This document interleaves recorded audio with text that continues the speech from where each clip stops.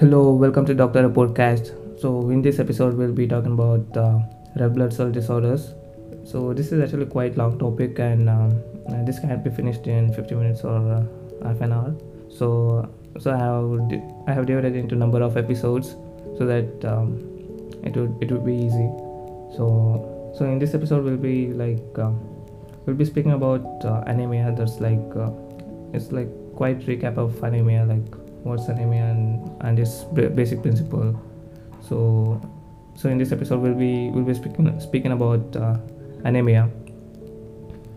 So the disorders of the red blood cells can result in polycythemia and anemia, but polycythemia is actually less common, and mostly like anemia is the common. And I think we already know about function of blood. It carries the oxygen, or we can say that it transports the oxygen. So in anemia, what happens is there will be reduction in the oxygen transporting capacity of the blood. So so the possibilities for this condition is, so if there is a reduction in oxygen transporting capacity of the blood, so this is actually carried by blood, right? So the cause of anemia may be like bleeding, or increased red blood cell destruction, or decreased red cell production. Either production is less or destruction is more. So in this condition, we will see anemia. So in other words, we can say that anemia is actually a reduction in circulating red blood cell mass. Okay, so and this actually presents with signs and symptoms of hypoxia, and some of the symptoms are like weakness, fatigue, and dyspnea, and also pale conjunctiva and skin, and headache and lightheadedness, and also angina. This is especially with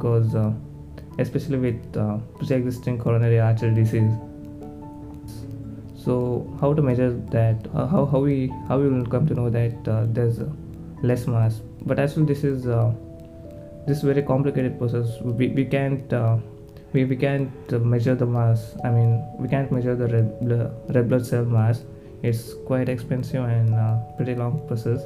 So what we have to do is, like, there are some surrogates of RBC, so we'll measure those things. So the surrogates of RBC are like hemoglobin and hematocrit and RBC count. So these are the surrogates of RBC. So with the help of these things, we will actually come to know about anemia. If there's an anemia, like, we can measure these things. So when it comes to hemoglobin, like so first we'll by measuring the hemoglobin, we can define anemia.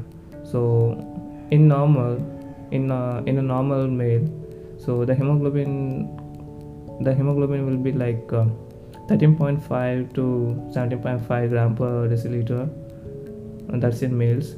And when it comes to female, it will be like 12.5 to 16 gram per deciliter.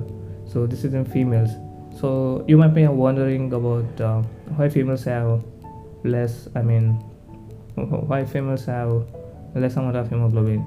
So this is because they actually lose some amount of blood during their mature cycle. So the hemoglobin is slightly lower in females. So when it comes to define anemia in by using hemoglobin, then as we know that hemoglobin levels in males, the normal hemoglobin levels in males is 13.5 to 17.5 gram per deciliter. So if the hemoglobin level is less than 13.5, then it's considered as anemic, or the person is having anemia. And when it's come to female, that we already know about the normal levels. So the normal levels in females is like 12.5 to 16 gram per deciliter. So if it is less than If it's less than 12.5, then the female will be anemic. So anemia is actually judged subjectively by visual inspection of peripheral smear, and also they are expressed quantitatively using some of the indices. They are like mean cell volume. So in this mean cell volume, the average volume per red cell is expressed in femtometers or cubic microns. When it comes to mean cell hemoglobin, so here it means the average mass of the hemoglobin per red cell, which is expressed in picograms. And when it comes to mean cell hemoglobin concentration, that's MCHC. So this is the average concentration of the hemoglobin in a given volume of packed red cell, that's expressed in gram per deciliter. And next is red cell distribution weight. So we can shortly call it as RDW. So this is the coefficient of the variation of the red blood cell. So based on the mean corpuscular value, so anemia can be classified into normocytic anemia and microcytic anemia and macrocytic anemia. So in this, what you need to remember is the about MCV. So MCV in normocytic will be 80 to 100 micrometer cube. We can say it as femtoliters. So it will be 80 to 100 micrometer cube. So if you remember the normocytic level, that's 80 to 100 micrometer cube, then you can easily differentiate micro and macro. So if the normocytic is 80 to 100, then obviously the levels which are below 80, that will be considered as micro, like that's called as microcytic. And if the levels are above 100, then it's called as macrocytic. So you need to remember the normocytic first, so you can then you can remember both microcytic and macrocytic. Well, that's it for today's episode. So in next episode we'll be talking about microcytic anemia. Well, that's it. Hope you guys learned something, and please don't forget to follow me on Instagram.